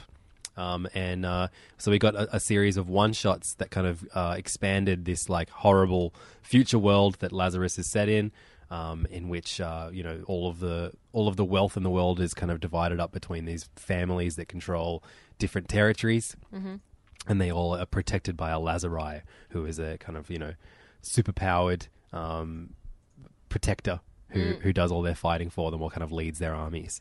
This one, which had art by Tristan Jones. Oh, cool. Which is, it's always such a great surprise to see him show up on books, and fuck, his art on this. It was the perfect choice for him. He's so great at drawing just like dark, unsettling Spooky stuff. corridors. This was all about the kind of main family, the Vasilovka's Lazarus, who is called the Zemay, also known as the Dragon, and it's just a really, really grim and sad Russian tale. That's my favorite kind of Russian tale. Yep. Well, the only kind there is. And this is a good one to end on. It's very, very grim and violent, and kind of sets up, you know, the stakes of this world, and had me very excited to rejoin with the main cast when this series returns in April. Cool. Good work, all. We'll talk about Slots. Let's talk about Slots. Issue number 5, written and drawn by Dan Panosian. The penultimate issue, right? I think we only get one more. Oh, damn. Is this like a mini-series? I thought this is a long ongoing. But you think you're right. Yeah, it's 6 of 6. Yep. Damn. That stinks. But also, what a great little mini. Yeah, so this is like kind of like, you know, the once glorious fighter returns to Vegas and everyone hates him, including his son, and gradually he either wins back everyone who used to love him or makes them hate him even more. Classic. All to do with the grimy underbelly of Las Vegas, people who own the casinos, people who fix boxing matches, all of the bad guys / slightly good guys. I still get slightly confused by this book. I think that if I was reading not 50 other books a week, I would be able to follow a little bit better, but there was like a moment with a girl and then she's wearing a wig or they take off a wig, and I was confused as to who that was. Also, like, all of the characters have like been married to each other at some point. Yeah. And so everyone is technically a stepfather to every character or something. Yeah, it's very confusing. Everyone's related. It'll read very well in trade. Absolutely. And you're right, next there's only one issue left, so that trade won't be very far away at all. But I love it. I think this is a great just something really different. Yeah, definitely. And Panosian's art is so good, and I hope that he gets announced on something very soon. Actually, I meant to mention when I was talking about the end of Invincible, the thing I'm most excited about is what Cory Walker and Ryan Ottley do next. Yeah, cool. I love Ryan Ottley's art. Well, yeah, we got on that hilariously stupid Grizzly Shark book. Yes. Not your cup of tea. Not my cup of tea. But, I mean, can you imagine if... I mean, I reckon Kirkman's smart enough to be just throwing their money and being like, you're mine forever now. I hope so. But I would... Although owning people is bad. I would... No, I mean, just, you know, instead of them going to Marvel or DC, but fuck, I would love a Marvel book drawn by Ryan Ottley. Like, him as a Spider-Man artist, that's he would be so perfect. What dreams Spider-Man. are made of. Absolutely. And then when he needs a break, bring in Tradmore. Yes. Oh my god, can you imagine Tradmore on a Spider-Man book? It would take 1 billion years to come out, but it would be worth it. Just him drawing the web? Yeah. The web would be so intricate. Oh man, I would love that. Did you read Sleepless this week? I did, yay. Tell everybody what it's about. Sleepless is a sort of medieval semi-fantasy book, although there haven't been that many fantasy elements so far, about a girl who is the daughter of the king who recently passed away, and her knight who is sleepless. And the sleepless knights are like dedicated to protecting one person In the to the monarchy. point where they Yep. cannot sleep ever. And so they He have looks big like very bags under sleepy their man. eyes, but they're also very good fighters. They're And very so good at fighting. this issue was just pretty much a fight scene between two sleepless as Yep. their princesses look on. It was a tournament.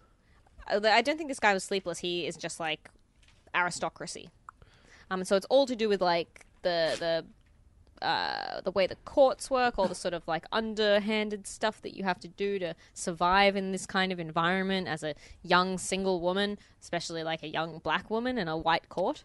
I love this book. I love this book so much. The art is so gorgeous. Leila Del Duca is so great, and the colors by Alyssa Salar are beautiful. It's like the most gorgeous sort of tapestry, but then there's this real kind of grit to everything. What's interesting is that Alyssa Salar is the colorer and the editor. Yeah, That's cool. multi-talented. That's great. What a lady. Yeah, this is a great book. And again, like, you know, as I feel the same way as when I read Slots, when I read this. It's so different to everything else I read. It's like, you know, it's the medieval book without the fantastic element, which Yeah, absolutely. because there's so many fantasy books that image at the moment. Yeah. And to have this, you know, it's very light, like obviously the creation of a sleepless person. It's not something that exists, but also it's not hard to imagine it existing either. Absolutely. Great series. It's, yeah, So perfect. Siobhan, there is a point after you read the first issue of a Jonathan Hickman book like Black Monday Murders, and you think, oh man, this is a really horrific world that he's creating, and it's a bit scary. Yeah. I'm really, really a bit terrified by this book. Yeah. And then, you know, you get eight issues in, and something really grisly and horrifying is happening, and you have a massive grin on your face. Yeah. And you're like, oh no, I find this fun now. Hickman has poisoned my mind to the point where I am delighted by decapitations.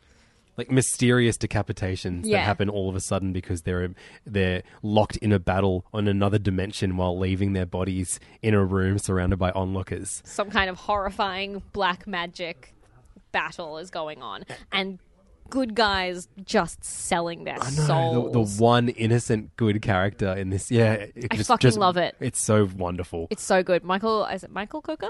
Tom Coker. Tom Coker, sorry. On art. Is so great. The use of like shadows and negative space is like really something And special. unbelievable colors by Michael Garland in this issue too, especially in the during the aforementioned battle scenes. Just such a great, because, you know, for the most part, this is a very murky book. Yeah. And so seeing him, you know, using these different shades of one very bright pink is so great.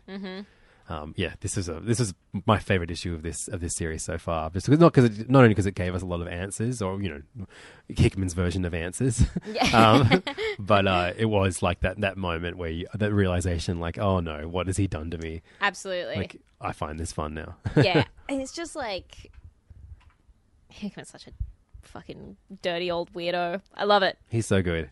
In Dong Watch, there was a good Old Man's Dong in this. Yep. Excellent. Thank you so much for the Dong Watch No update. worries. And I love, like, again, this is something that could only exist in comics. Like, I don't think you could get away with, like, having a battle between a naked woman drenched in blood and a nude old man. I don't think you could get away with that in a movie, but in comics, you're like, yeah, all right, this is great. So that's the Black Monday Murders. I'm sure I think this must be the end of the second volume, I reckon, maybe for Yeah, I trade. think So definitely, like, if you were someone that loved Hickman's Marvel stuff and haven't really kept up with all of his things post Marvel, like, this is so good. This is my favorite, and I think this is also bizarrely, considering how dense it is and how much content there is in it, probably his easiest to read. Disagree, but sure. I think the Manhattan Projects is very, very fun as well. That's true. Yeah. I just mean, like, it's when I pick up an issue of this, even if it's been like a month or so or longer, it's been like a couple of months since the last issue, I'm still like, okay, I basically understand what's going on. Yeah, I don't remember all the characters, but the themes are so vivid that you're like, oh, that's right, this is happening. Cool. And it's full of all the classic, like, Jonathan Hickman, like, charts and graphs Yep. and, like, I think he does all this secret himself languages and all that kind of stuff, which is just, it's so fun. I love it. So now we move over to the pile of image books that I read and Siobhan doesn't. Sorry. And there'll be one less of those now. I'm finally going to drop Rumble, which is by one of my favourite writers, John Arcudi, with one of my favourite artists, David Rabin, and one of my favourite colorists, David Stewart.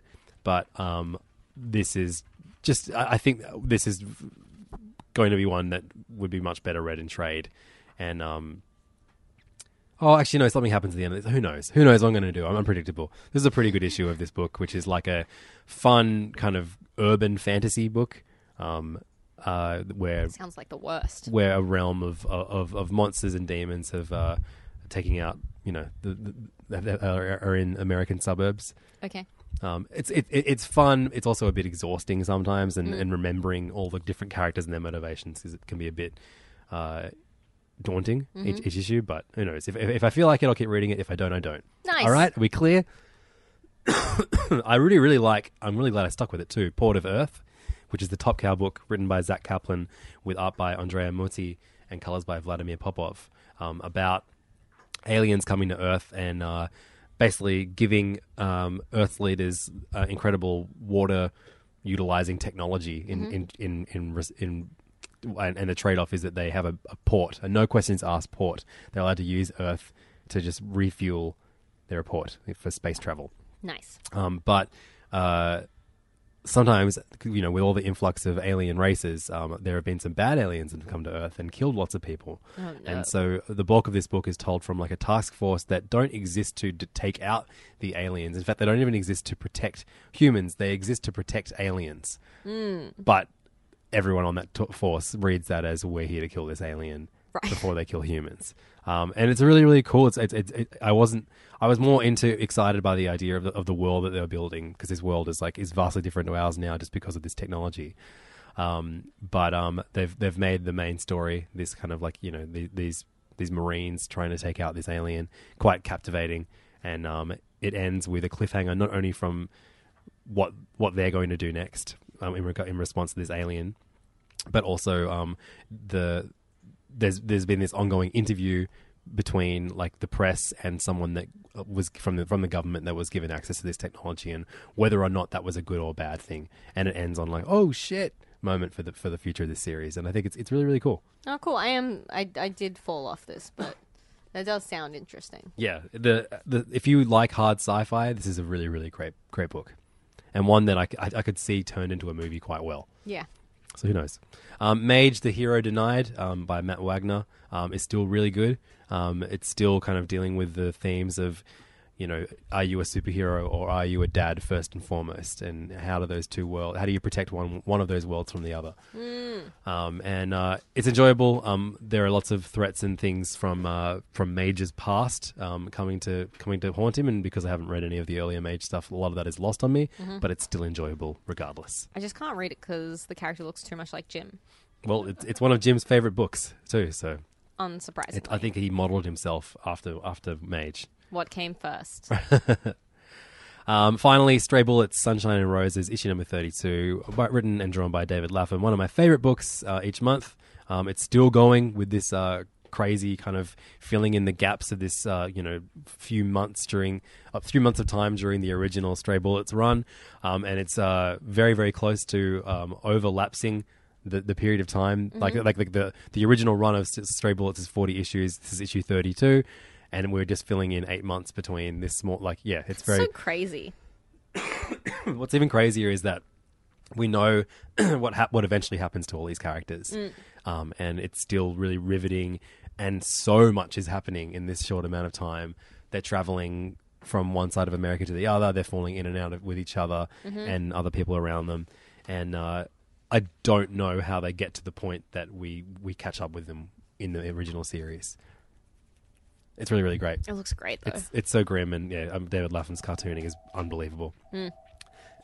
Again, another just like the Hickman complex, where you're like, the first issue, you're like, oh, this is really grisly and cold-hearted. I don't know if this is for me. And then you keep reading, and then you horrible things happen, and you have a massive smile on your face, like, oh no. It's the kind of comic that makes you a worse person. Yep. But that's what you want. You love it as it happens. Actually, this is the closest thing that's been like a really nice, genuine moment. Happens in this issue. I love it. It was really beautiful, actually. That's nice. Yeah, but still really sad because not that beautiful. So those are our Image reviews, and we move on to DC reviews. Before I forgot about DC. I was like, we only have the rest to do. That's cool. The rest is an enormous pile this week too. Yeah. Action Comics issue number 997. I've given up. We're so close to 1,000 though. Yeah, but yeah. You think making it to 100 podcasts is hard? Try reading 1,000 issues of Action Comics. This is written by Dan Jurgens with art by Brett Booth. Oh, God. I actually liked it. It was Brett Booth doing a big intergalactic battle between different generations of Zods and Superman. And so it was just like lots of I-beams shooting at each other, which is kind of what you want Booth to do if you want him to do anything. I don't want him to do anything. It's a kind of strange pairing between Booster Gold and Superman. It also just seems like a massive waste of Booster Gold as a character. Yeah, because he's like this to do. wacky goofball, and then Superman's played really, really straight in this arc. And it's not fun. I want it to be more fun. But hopefully we get a Booster Gold series after, because I want Jurgens to still do stuff at DC after Bendis takes over this Action Comics, because I have enjoyed a lot of this run, and hopefully he just gets to do Booster again after this. That would be cool. I can't even imagine what Bendis' Action Comics is going to be like. Wordy. Yeah. A lot of talking to camera. Yep. I reckon Lois's role will be Oh my huge. God. Yeah. Yes. Lois will suddenly be an alcoholic. and who sits on the toilet all the time. Yeah. Lois Jones. I've definitely already made that joke on this podcast before. Oh, really? I laugh just as hard, I'm assuming. Detective Comics, issue 974 this week, from James Tinian IV, with art by Philippe Briones and colours by Alan Passalacqua.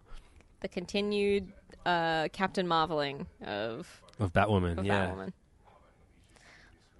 I mean, it's worse than fridging. It is. But I guess it does sort of make sense. Like, she's always been the military character, so I do understand that division. But there's a certain, like, weird hopelessness about this book of, like, oh, everyone's falling into these roles that they never could have escaped from. And you're just kind of like, well, why can't they escape from it? Like, why can't you do something surprising? It's also so easy to make the military the bad thing in comics. Totally. Like, I mean, I'm not saying that it isn't. No. But obviously the better option is unregulated vigilantes. I think it would be way more compelling if you justified the military links to vigilantism. Yeah.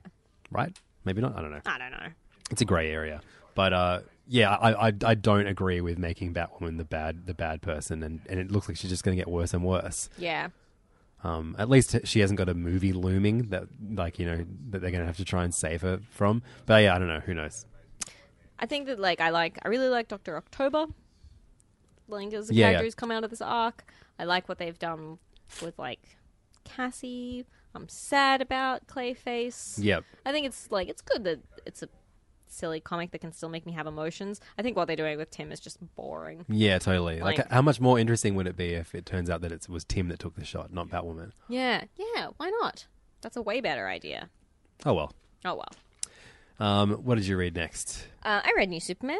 Oh, yeah? About that. New Superman and the Justice League of China, as it has been rebranded. But it's natural. It's a natural rebranding because this entire arc, which has been written, not entire arc, entire run, which has been written by Gene Luen Yang, has been all about the new Superman of China, as he gets introduced to the Wonder Woman of China and the Batman of China, and then slowly they've been amassing their own Justice League of China. And so it makes sense to call it that. They've all kind of become characters in their own right.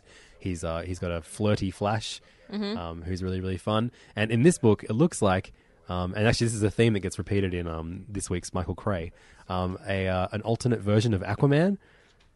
And this is like this in North Korea. This guy manifests water from his body, which then is able to summon enormous giant scary crab guys. Yeah, enormous sea creatures emerge out of. I'm into it. They're really cool and weird. Yeah, absolutely. I really enjoy this comic, and I think it's something really cool that it's gotten to 20 issues, which I don't think is something. Well, Marvel certainly would wouldn't never have let given it. it. Yeah, the chance 6. to get to this. Exactly. That'll do, China. That's what they would have said. That's what they always say. But I really like this book. It's just good superhero fun. Yeah, it's not the strongest art that this series has had, but it's good. It's capable. It's capable. Yeah. It's competent superhero comics. Absolutely. And Chubby Batman shall forever be my favorite Batman. Yeah. Actually, that's the one thing that the artist Brent Peoples does really well. It shows the big bat gut Yeah. while in battle really, really well. Inks by Matt Santorelli and Hi-Fi on colors. It's a great book. Highly recommend it. And if you want something different out of DC, it doesn't get more different than this. Absolutely. So I'm finally, I don't know if I've probably said it in the past, Red Hood and the Outlaws has been doing this bizarre kind of smart bizarro. It was like quite a sweet book for so long, where you have this, simple, misunderstood bizarro who's been experimented on his whole life, finally find friends in Red Hood and Artemis. But now he's like not just a genius, but also a genius that's like, created his own brother Eye and is doing too much, and Right. now it's like Red Hood and Artemis have to like secretly take him down. I don't really want that, so I'm not going to read this book anymore. Cool. Nice one. Also, I read Suicide Squad issue 35 after enjoying the Cyberia 2 issues that we've got last month. I saw that he wasn't writing it anymore, so I just didn't pick it up. Yeah, so who we've got? We've got Someone Williams, right? Rob Williams? I think Rob Williams has returned because he's doing a follow-up to some of the stuff that happened in his early run. So Rob Williams has written this with Eduardo Pansica on pencils and Julio Ferreira on inks with Adriano Lucas on colors. This is the Suicide Squad coming head-to-head with Damage, which is what happened at the end of that number 1. Boo. When are we going to get, are we getting second issues of all of these new DC No, comics? this is the new age of DC. You just one get issue one. only. You just get one, specifically for us to read on our podcast. Then the next issue is also a number 1. So They're all number 1. half of this issue was them trying to take down Damage, and it was just like... Did they manage it? Did they just wait for an hour until he stopped being Damage anymore? No, they just cut away to something else. Oh, that's good. Yeah, so I guess we'll find out what happens in the Damage issue that I definitely won't read. Oh, is that Static Shock at the end, though? No, it's a character Hack who died earlier in the run. She's back, baby, and she's got revenge on her mind. She's downloaded Nice. some revenge, and she's going to upload some pain onto the squad. That's good. I read Justice League of America issue 24 Why? because it had Promethea on the cover. What the fuck? Yeah, Whoa. exactly. So the classic Alan Moore creation, Promethea. Alan Moore is not dead, but has been spinning in his grave lately with all that DC have been doing with his creations. How funny that she didn't show up in Dark Knight's Metal, Yeah, like I all the know. other returned characters. Yeah. I actually quite enjoyed this issue. Promethea is kind of a bit irrelevant. Like, she just kind of shows up and is like, yes, the power of imagination. And that's kind of what saves the day. She sings that song from Willy Wonka. Come with That would be way me. better. Really? Yes. But I quite like this. I think Steve Orlando has done a really good job of building up these characters. Going off, like, one issue. But this is the first comic I think I've been, liked Vixen. And Lobo is quite good. Right, good. And, this character, the Ray, I think he's done a good job with. I might actually continue reading this, because Killer Frost is a surprisingly, good protagonist, and she does all the sort of voiceover and narration and stuff. I quite liked it. Do any of the characters steal a jet ski? No one steals a jet ski, but Hard Promethea pass. does ride up on a jet ski made of imagination. Oh, That's really? not true. Oh, damn it. But I also read Wonder Woman, issue 40. Has Diana lost her brother? No. Has James Robinson ever spoken to a woman? Questionable. This ongoing story about Wonder Woman's new brother continues to be boring and uneventful, and Silver Swan continues to be a bad villain, but the art by Emanuela Lupacchino and Carmen Carnero is quite good. Right. Interesting. Yeah. It's just really boring. What happened to James Robinson? Why is he writing such average comics? I mean, he's always been very hit and miss. Starman is an incredible run. The Golden Age, when he's writing Golden Age stuff, he's so good, or Golden Age kind of, throwback stuff. And then I loved Airboy, Yeah. even though it was controversial. I really, really loved that comic. Yeah, I thought that was good too. But anyway, it seems this arc is over. I really hate the way that they've chosen to letter the scene introductions and the title of the book. It's in this really, really girly, curly script, and I think it's weird and ugly, and it's got flowers on it. Ugh. Gross. Girls are disgusting. Girls are disgusting. I hate this. Luckily, there's no girls in Michael Cray, issue number 6? 6. 5. 5. Is it 5? 5, cool. Passing that one you just read. Wonder apologies. Woman. Ew, it's got girls on it. Michael Cray, issue number 5. So Michael Cray, this has been spinning out of the Wildstorm universe that Warren Ellis has been writing, and Warren Ellis co-wrote this with Brian Hill. Who I think I did Brian Hill. This is definitely Brian Hill's book, I guess, based on an idea by Warren Ellis, with art by N. Stephen Harris, who's like pencils. Like it's very different, but I'm really warming to it. I know. It's occasionally like really wonky. Yes, but I love it. And in this series, oh wow, you got breakdowns in this issue by Larry Hammer. Cool. That's cool. And inks by Dexter Vines with Andy Owens. But in this in this book, we get Michael Cray basically dealing with like this murderous version of different members of the Justice League in this in the Wildstorm universe. And in this one, we see Aquaman introduces a literal monster that lives in New Zealand, and the locals have to send him offerings of people to eat in return for Aquaman to give them rare fish, which then they sell, and that's how their village survives. It's great. There's so nothing cool. more appealing to me than the opening panel just saying New Zealand. More coming set in New Zealand, please. I'm going to New Zealand in less than a month, which means we're going to have to skip a week or do a double up week again. You looking forward to that? Yes. I'm jealous. I've never been to New Zealand. This will be I my love this book. 6th visit. That's unfair. You should have at least one visit. Yeah, I'll drop one down. Yeah, you want to stay with Nate and look after my baby, and I'll go with your family. Sounds great. I would have a great time Yeah, that sounds nice. being two dads with Nate. That's a sitcom waiting to happen. This book is just great. It's so fun and like violent and silly and such a like satisfying read for DC fans. Definitely. Love it. It's great. Highly recommended to everybody. Absolutely. Those are the DC reviews. We've done Image and we've done Marvel, which means the only thing left to do is other publishers this week. And my golly, that's a big pile of other publishers. Let's kick things off with Boom. Boom this week put out Judas, issue number 3 of 4. A great book being written by Jeff Loveness and Jacob Rebelka, which kind of retells the death of Jesus Christ from the point of view of Judas, the man who betrayed him, and was thus condemned to hell forever. But this is Judas coming to the realization that he was always born to play, or destined to play, the role of the villain in this, whereas Jesus was destined to play the role of the hero. And it's kind of like a meta commentary of people who are doomed to their parts in stories. And we see all of the things that Jesus said in his final days come back to bite him in the ass as he joins Judas in hell in this issue. This is awesome. It's so good, guys. The art is so like beautiful and chilling, and the colors, I think Rebelka does his own colors, and they're perfect. Really, really unsettling. Not sort of the fire and brimstone that you're used to, all these sort of dark slate greys. Really, really great. Do we both come from Christian families, yeah? Yeah, I was semi-Catholic. I was very Catholic. Forced. It was like if I lived in their house, I had to go to church every Sunday. Really? But now they've laxed on that completely, which is hilarious. It's like now that they've moved out, they're like, oh yeah, church kind of sucks. They still go, but yeah. But I don't know. Like, I would love to give this to my dad. I think he would really love it, but I also don't know if it would upset him. I don't think it's like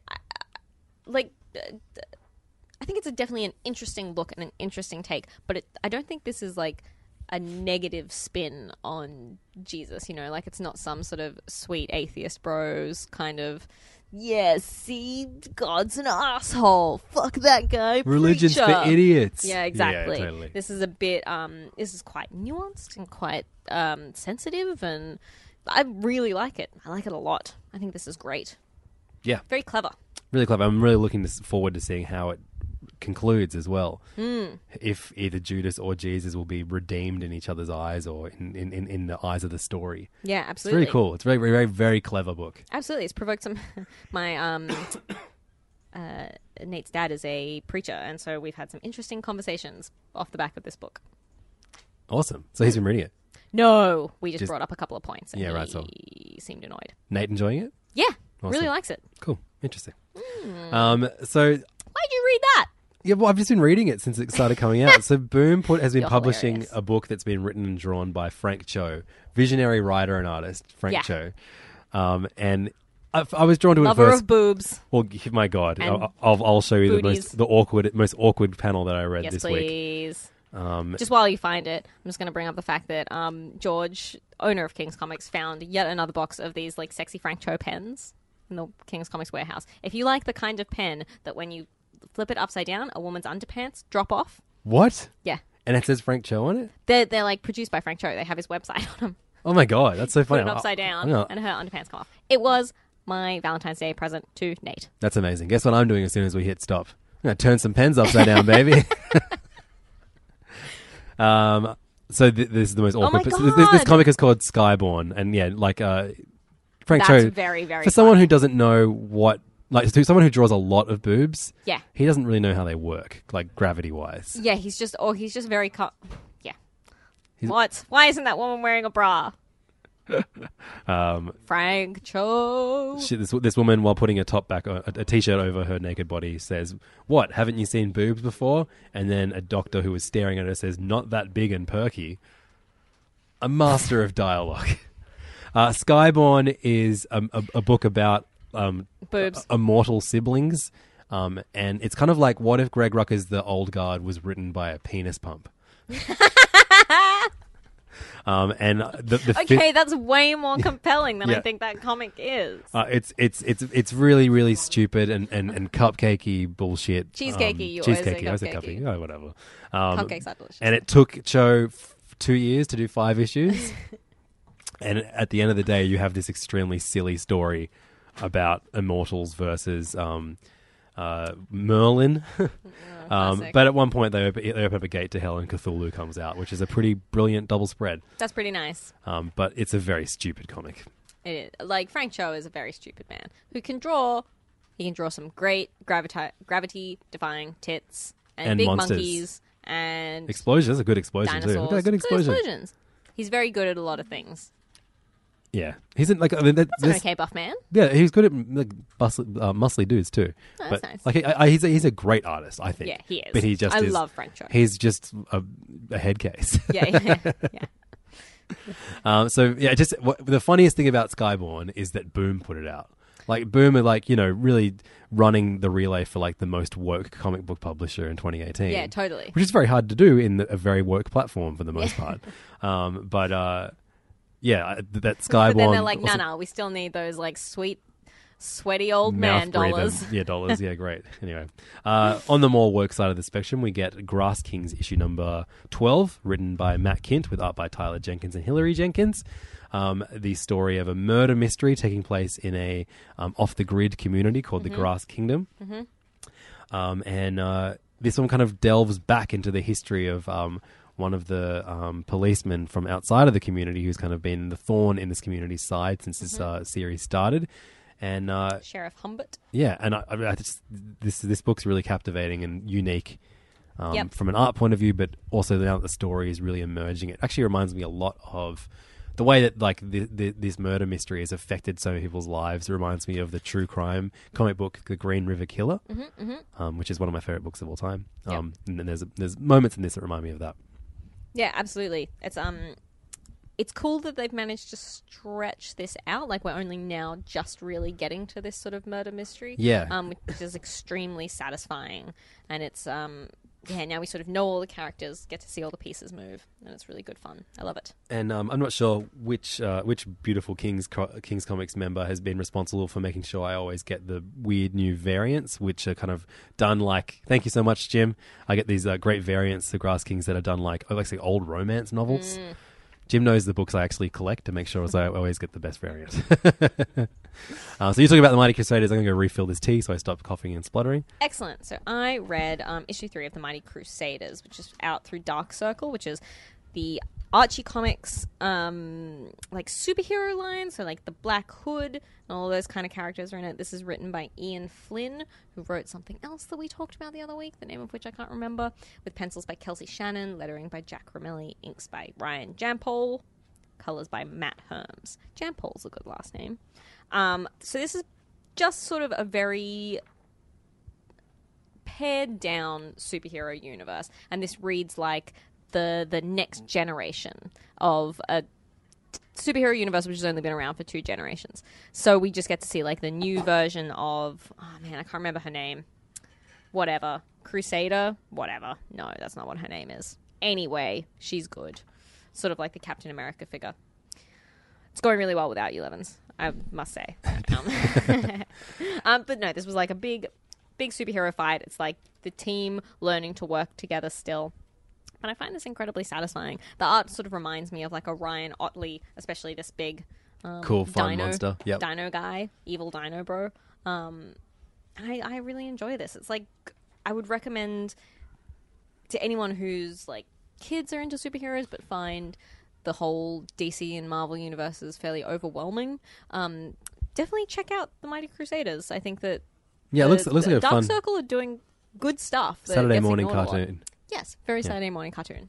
So that was written by Ian Flynn. Yes. And he was also the co-writer on this week's issue of Archie. Ah, there you go. I was like, he wrote What's he something doing? else, but I couldn't remember what it was. Mark Waid, the other writer on this, and art by Audrey Mock. And look, I've loved a lot of this series since it started. Kelly Fitzpatrick on colours too. But I think this issue, I was like, you know what? Time to stop. Yeah. I think I'm done, which makes me sad. But there was a moment in this that really fucking made me stop and go like, you know what? Fuck you, Mark Waid. You're not allowed to write teen girls anymore, because there is a moment where Betty and Veronica, where Veronica goes to Betty, you're a size 0, right? And Betty goes, I wish. And I know that's an incredibly throwaway line, but like, teen girls don't need more fucking complexes about their fucking weight from Betty and Veronica. Mark Waid, you old man. Like, it really, really took me out of it and really made me, like, cross. Like, I'm getting quite, like, angry about it right now. No, fair enough. Because it's super unnecessary. Like, we can look at them and we can see that they're tiny. And, like, there's a moment in the book earlier where, like, all these other girls that Archie's been trying to date, like, there's a fun little montage of them, and one of them looks bigger. And so you're like, ooh, how progressive. Good job, Mark Waid. And then there's, like, this throwaway line about how great it is to be size 0. Like, go fuck yourself. Anyway. We also have in the issue Reggie just turning into like an evil mastermind. Yeah, talking to himself in a way that wasn't entirely clear what the fuck was going on. Like, there was no need for him to be talking out loud throughout that whole bit. Make it fucking thought balloons. And then there's bizarre crossovers, but not really, to other Archie properties like the Mighty Crusaders and that stupid Cosmo book that I read a while ago. That they felt bizarre, like that they tried to integrate that into an Archie comic. Yeah. Like, it wasn't cute. And then you have like really, really strange the Mr. Blossom from jail stuff. I'm like, I don't care about any of these plot points anymore. No. I'm done. Like, like bad exposition, just it's a bummer, because like this was such a great series for so long, and I think it was maybe Ian Flynn's taking over at some point. This of all books, this should have a female writer. Yes. Why do we not have a female writer on Archie? Because no one Archie? reads Archie for Archie. No. No one does. He's not the point of the book. But also a Betty and Veronica comic, like, it has to be about something less than all of Riverdale. Yeah. So I don't know. I just think this book, more than anything, needs a really, really great young female writer on it. Yeah. Keep Audrey Mock. She's great. She's doing great work on it. It looks gorgeous. Yeah. But it's time for Mark Waid to put on his old man hat and pack up his bag and leave Riverdale. Especially that cover. That cover is so good. It's a gorgeous cover. Also, not enough Jughead in general in this book. He does a few good things throughout each issue, but he's just, I want him to be center stage every now and then. Yeah, absolutely. Especially now that he doesn't even own series anymore. Yeah. It's so funny that, like, now people know who Jughead is. Like, a bunch of teen girls were like, who's that on your back? And I was like, oh, it's a tattoo of Jughead. They were like, from Riverdale? I was like, sort of. They didn't get someone with a needle nose. Nope. So Ghost Money came out this week, and that is... Why do I keep missing this? I don't know. It's a real bummer. You have to wait for that. What will definitely be an unbelievably beautiful trade. Yeah. Ghost Money is an incredible, bizarre future tale that's been translated by Lionforge, written by Terry Smolder and incredible, very like Dominique Bertail. I assume Dominique can be anything but a female's name, right? Because I'll look it up. Because there are moments in this, like the two main characters spend a lot of time like topless around each other, and it isn't creepy. It's really, really like just kind of beautiful, but also not in a voyeuristic way. Although a lot of this, oh no, it's a man. There you go, crazy. I thought for sure that Dominique Bertail was a woman. Nope, just a pervy French man. Yep. There are moments of real creep out stuff in this book, but there are still moments of like, you know, quite sweet female friendship amongst the pages. But the bulk of this book is about like terrorism and money. And the money that's gained through terrorism, and then like, you know, weird future inventions and stock market stuff and the CIA and secret agencies and government allegiances and crazy technology. It's so great, and so hard to explain. And then at the heart of it is this female friendship, and then at the moment the two main characters are separated, and one of them knows that they can't say what they really think in front of the other one for reasons. It's just a phenomenal, unique series. Absolutely. This is issue 7 of 10, so there's 3 more issues left until we get a very, very beautiful trade collected of this. Lionforge do amazing trades for their translated books. And then the advertising at the back, there's so many things that Lionforge are doing soon that look and sound so great.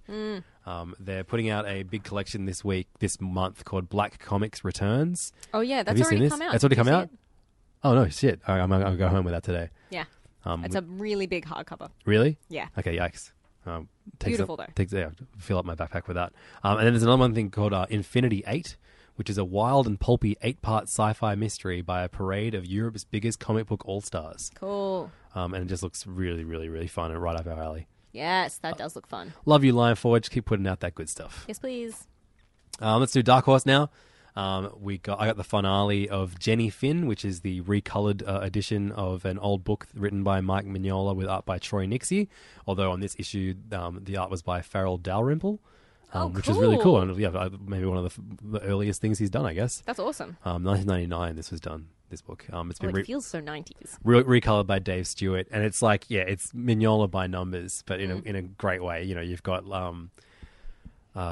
spooky Victorian stuff. Yeah, what I was trying. Yeah, Lovecraftian, like big fish monsters and all that, and then like, you know, real dark humor and super fun. Yeah, like set during the, you know, Victorian times, and there's like this big monstrous threat that man has brought upon itself, and it's up to one guy to try and save all of humanity. Cool. So much fun, and also like moments of like silliness. And if you enjoyed that Guillermo del Toro movie, The Shape of Water, that came out, there are comparison points to be made between this, although there's no fish fucking. Oh, actually, no, there totally is. There you go. Cool. If you want to see more fish getting fucked, definitely pick this one up. Horrible. Cool. So over to Giants issue 3. Did you drop this series? Yeah. Why? Because I missed one and then I couldn't be bothered picking up the other one. This is so good. There was a whole bunch of stuff that I decided not to read this week so that I could finish reading The Prince and the Dressmaker. Oh yeah, cool. So yeah, have you finished that now? Yeah. We'll talk about that on our next bonus episode. Yeah, but everyone buy it. Yeah, super good. Sneak peek. The Valderrama brothers have done a comic called Giants. And in this book, we see two brothers separate in a weird alternate realm where there are enormous giant monsters everywhere, and the monsters secrete this very powerful kind of substance called what's it called? I don't know, whatever. It's an explosive substance, and so it's kind of like the most valuable thing in this world. And the two brothers are separated. One of them is like in the same world as the monsters. The other one is kind of like in the city, and both trying to survive. In this one focuses only on the brother surrounded by monsters and how he is one of the few who survives in this issue. And it's quite it gets the darkest the series has ever gotten. In just 3 issues, but it's great. The art's awesome. It's really, really cool. Amber Noir is the name of the weird substance that the monsters create that can be used as a weapon. Cool. Really awesome. Art looks great. Brilliant art. Bloodshot Salvation came out through Valiant this week, issue number 6, setting up the next kind of arc, which is still going. We know is going to lead to the disappearance of Bloodshot, and how his daughter is raised. Pretty fun. Yeah, I love this book. It's written by Jeff Lemire with yeah. art by Renato Guedes. Letters by Simon Bolland. So very, like, really ultra sort of painted, like, it's quite stilted, I suppose. I don't normally love it, but I liked it in this issue. Yeah, absolutely. It's sort of all really over dramatic kind of tableaus and stuff like that, which I am all the way here for. I Alex really Rossian. like this book a lot. A lot. I love Ninjak's presence in this. Like, Yeah. I wish that I liked the Ninjak book more, because I really like Ninjak when he shows up in other Valiant books, but that current Ninjak book is not scratching the itch I want scratched. Well, this issue was great. Oh, great. There you go. But yeah, Bloodshot Salvation, I guess, I don't really have much more to say. Normally when you get these ones that set up the next arc, Yeah. you're like, oh, yeah, cool, so that's happening. So I guess Yeah. we can talk on it on the next issue when it comes out. The final page, like, spoilers, I guess, but the final page is just totally black and just says in text in the middle, I had brought my baby daughter to hell and I was blind. Great. Real good I'm fun. on board. I did read Ninjak issue 4, written by Christos Gage, with art by Juan Jose Rip. And this was mostly fun because we get to meet Ninja G, I suppose. Ninjag. Ninjag, who is the first female and also the first black ninja in the ninja program. And this is all about the Acclamation Bureau, who are the people who made sure that none of the ninjas had any sort of personal life. And Ninjak is deciding to take them down. This was just really good fun. Cool. All right, maybe I'll go back and read this when it's finished. Very exciting Valiant news is that we're getting another Secret Weapons tie-in Zero issue. Yeah, I saw that. Very exciting. I love everything we get from that world. Yeah, it's good fun. So that's really cool. And then after that, the writer of that series, whose name escapes me right now, I'm trying to find the ad so I can tell you what his name is. But he is co-writing with Matt Kint the next Harbinger Wars. Oh, that's interesting. Yeah, Eric Heisera. And Raoul Allen is back to do art on that one too. Great. So very, very fucking exciting. Very exciting. Secret Weapons Owen Story 0 coming very soon. That's great. I'm looking forward to it. I'm into it. So I've got 2 books that Siobhan did not read. I wish you should just start picking this up and reading it. You know what? I did pick it up, and I was just kind of a bit confused, and we'd already sold out of the first issue, and I Damn. sort of feel like this is something that I will love, so I kind of want to wait Sure. to trade. So I'm talking about PAU's, P-A-U's, Atlas and Axis, which is a Titan book. Comes out through their translation imprint Statics Press. And this is a comic about a pair of dogs. It's all anthropomorphic animals on a voyage to save all the other dogs from their community. After it's like a Viking book basically with animals. And wolves came to their town and killed all the men and stole all their women. And so we see them it opens with them kind of taking shelter from in an inn that's run by a friendly bear whose name is Honey. Lovely. And then she, when they finally, work up the strength to go save their women, she gives them her boat to go save the day.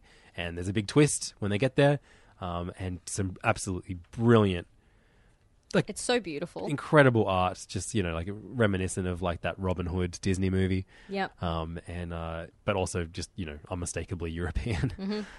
It's so much fun. I love it. I love this.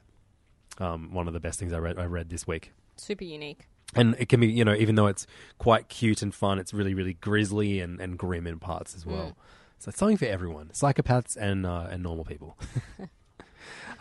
It's great. I love this. All the characters are so well defined, and yet they're animals who don't speak that much. Yeah, really stuff. reminds me of like Mouse Guard. Definitely. Finally, the comic that you've all been waiting for me to review this issue, this episode, Chasing Hitler, number 3 of 4. Finally. Out through Red 5 Comics, written by Haley Nitz with Jethro Morales and Marie Enger on art. Have they found Hitler yet? No, but they're trying to chase Hitler. Nice. The chase has begun. Good. 3 finally. issues in, and they're chasing. Basically, this book revolves around Hitler not actually dying in World War II, setting it up so it looks like he did, but it's up to two British Classic Hitler. spies to try and chase Hitler and Ava Brown and take him out. But That cheeky little Hitler. That cheeky Ava Brown. It's like, it's not a good book, but it certainly is one that I'm reading, and it's fun enough. It certainly is one that I am Fred. So that is the last fantastic review of this long episode featuring many, many comics reviewed.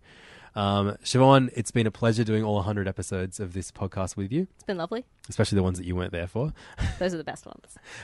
Not except the ones that I did by myself. They sucked. Yeah, they seemed rough.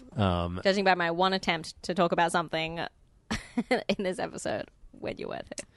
But massive thanks has to go out to everyone that's listened to the podcast, especially those of you who have been here since we started. Yeah. I mean, there's no real hierarchy, but it is cool that... No, there is. There's an official ranking that I keep in a diary. And obviously a massive thank you to King's Comics for allowing us to do this podcast. Yeah, thanks, it's guys. Really, really cool to hit this milestone, and obviously we wouldn't be able to were they not so generous and letting us read all their comics as they come in. Big shout outs to all the staff here, especially those of the voices that you've heard on the podcast. Jim, Lynn, Wayne. Who else has showed up? Random beeping, boxes being taped. The Scots. But yeah, this is a crazy thing that when we started it was just Siobhan and I wanting to find an outlet to talk about comics. Yeah. But now it is like an actual job. Yeah. And something that takes up a lot of our weeks. Yeah. It is a surprising amount of work, guys. So if you're listening to this podcast and aren't part of our community or in touch with us online, please do get in touch with us and let us know what you like about the podcast, what comics you like, that kind of stuff. We love talking about comics with anybody. We have a group, which is facebook.com/group/serious issues podcast, where you can talk about comics with us and many others all damn day. And also just a regular Facebook page, which is facebook.com/serious issues podcast. We're on Twitter at serious__issues or individually at Siobhan CBG, at Levdog, LEVDAWG. And we have a Patreon page if you would want to throw a couple bucks our way.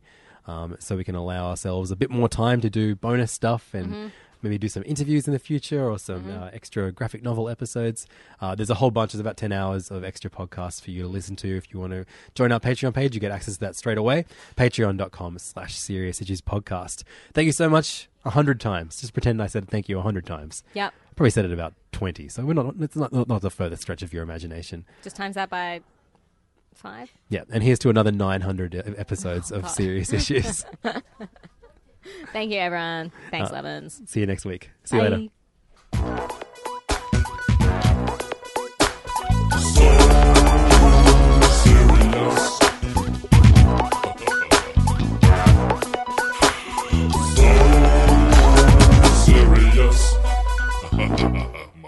This podcast is part of the Planet Broadcasting Network. Visit planetbroadcasting.com for more podcasts from our great mates. It's not optional, you have to do it.